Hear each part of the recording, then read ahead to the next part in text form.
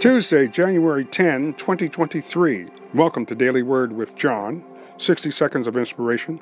Shining light, Matthew chapter 5, verses 14 through 16. Ye are the light of the world. A city that is set on an hill cannot be hid. Neither do men light a candle and put it under a bushel, but on a candlestick, and it giveth light unto all that are in the house.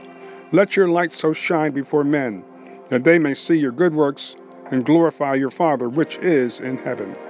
If Jesus lives in our hearts today, we as his believers and followers are instructed to let the world know that he's alive, that he rose from the dead, that he has victory, and is willing to give it to us. We ask it all in his precious name.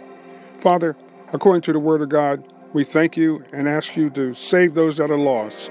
Give them a mind to serve you. Heal the sick and deliver those that are bound, all according to the word of God. We pray and ask it in Jesus' name. Amen.